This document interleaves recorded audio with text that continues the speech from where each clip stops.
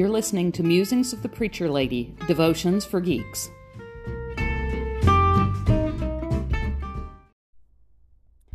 Good morning.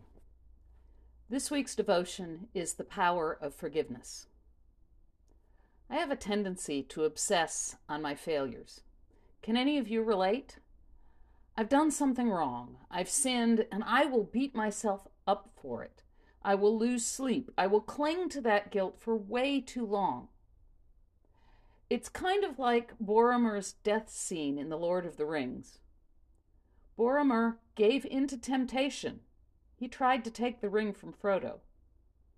He sinned. He did. But he can't move on.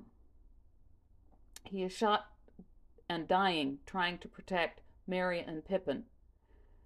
And even in that act of selflessness, he's still obsessing on his failure. He can't see forgiveness. Then Aragorn comes, and Boromir asks for forgiveness, but doesn't really expect it. Aragorn does forgive him, so he can die in peace. He is obsessed with his failures and his sins, and we can do that too, but we shouldn't. We have been promised forgiveness. Our psalm for this week speaks of God's great forgiveness for us. Listen to Psalm 130. Out of the depths I cry to you, O Lord. O Lord, hear my voice. Let your ears be attentive to the voice of my supplications. If you, O Lord, should mark iniquities, Lord, who could stand? But there is forgiveness with you, so that you may be revered. I wait for the Lord, my soul waits, and in his word I hope. My soul waits for the Lord more than those who watch for the morning, more than those who watch for the morning. O Israel, hope in the Lord, for with the Lord there is steadfast love, and with him is great power to redeem. It is he who will redeem Israel from all its iniquities. God has always been waiting and ready to forgive. But often humanity had trouble believing that promise.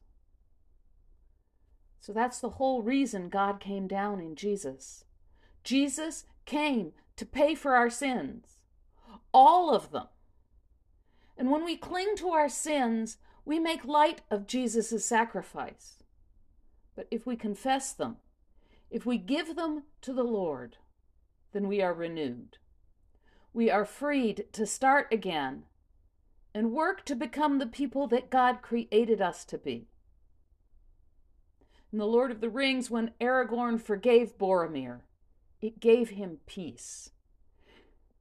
And just like that, Jesus is there, ready to kiss us on the brow, lift our sins off our shoulders. Jesus has already died for them. Accept God's forgiveness and feel the amazing peace that comes from being redeemed. Have a blessed week.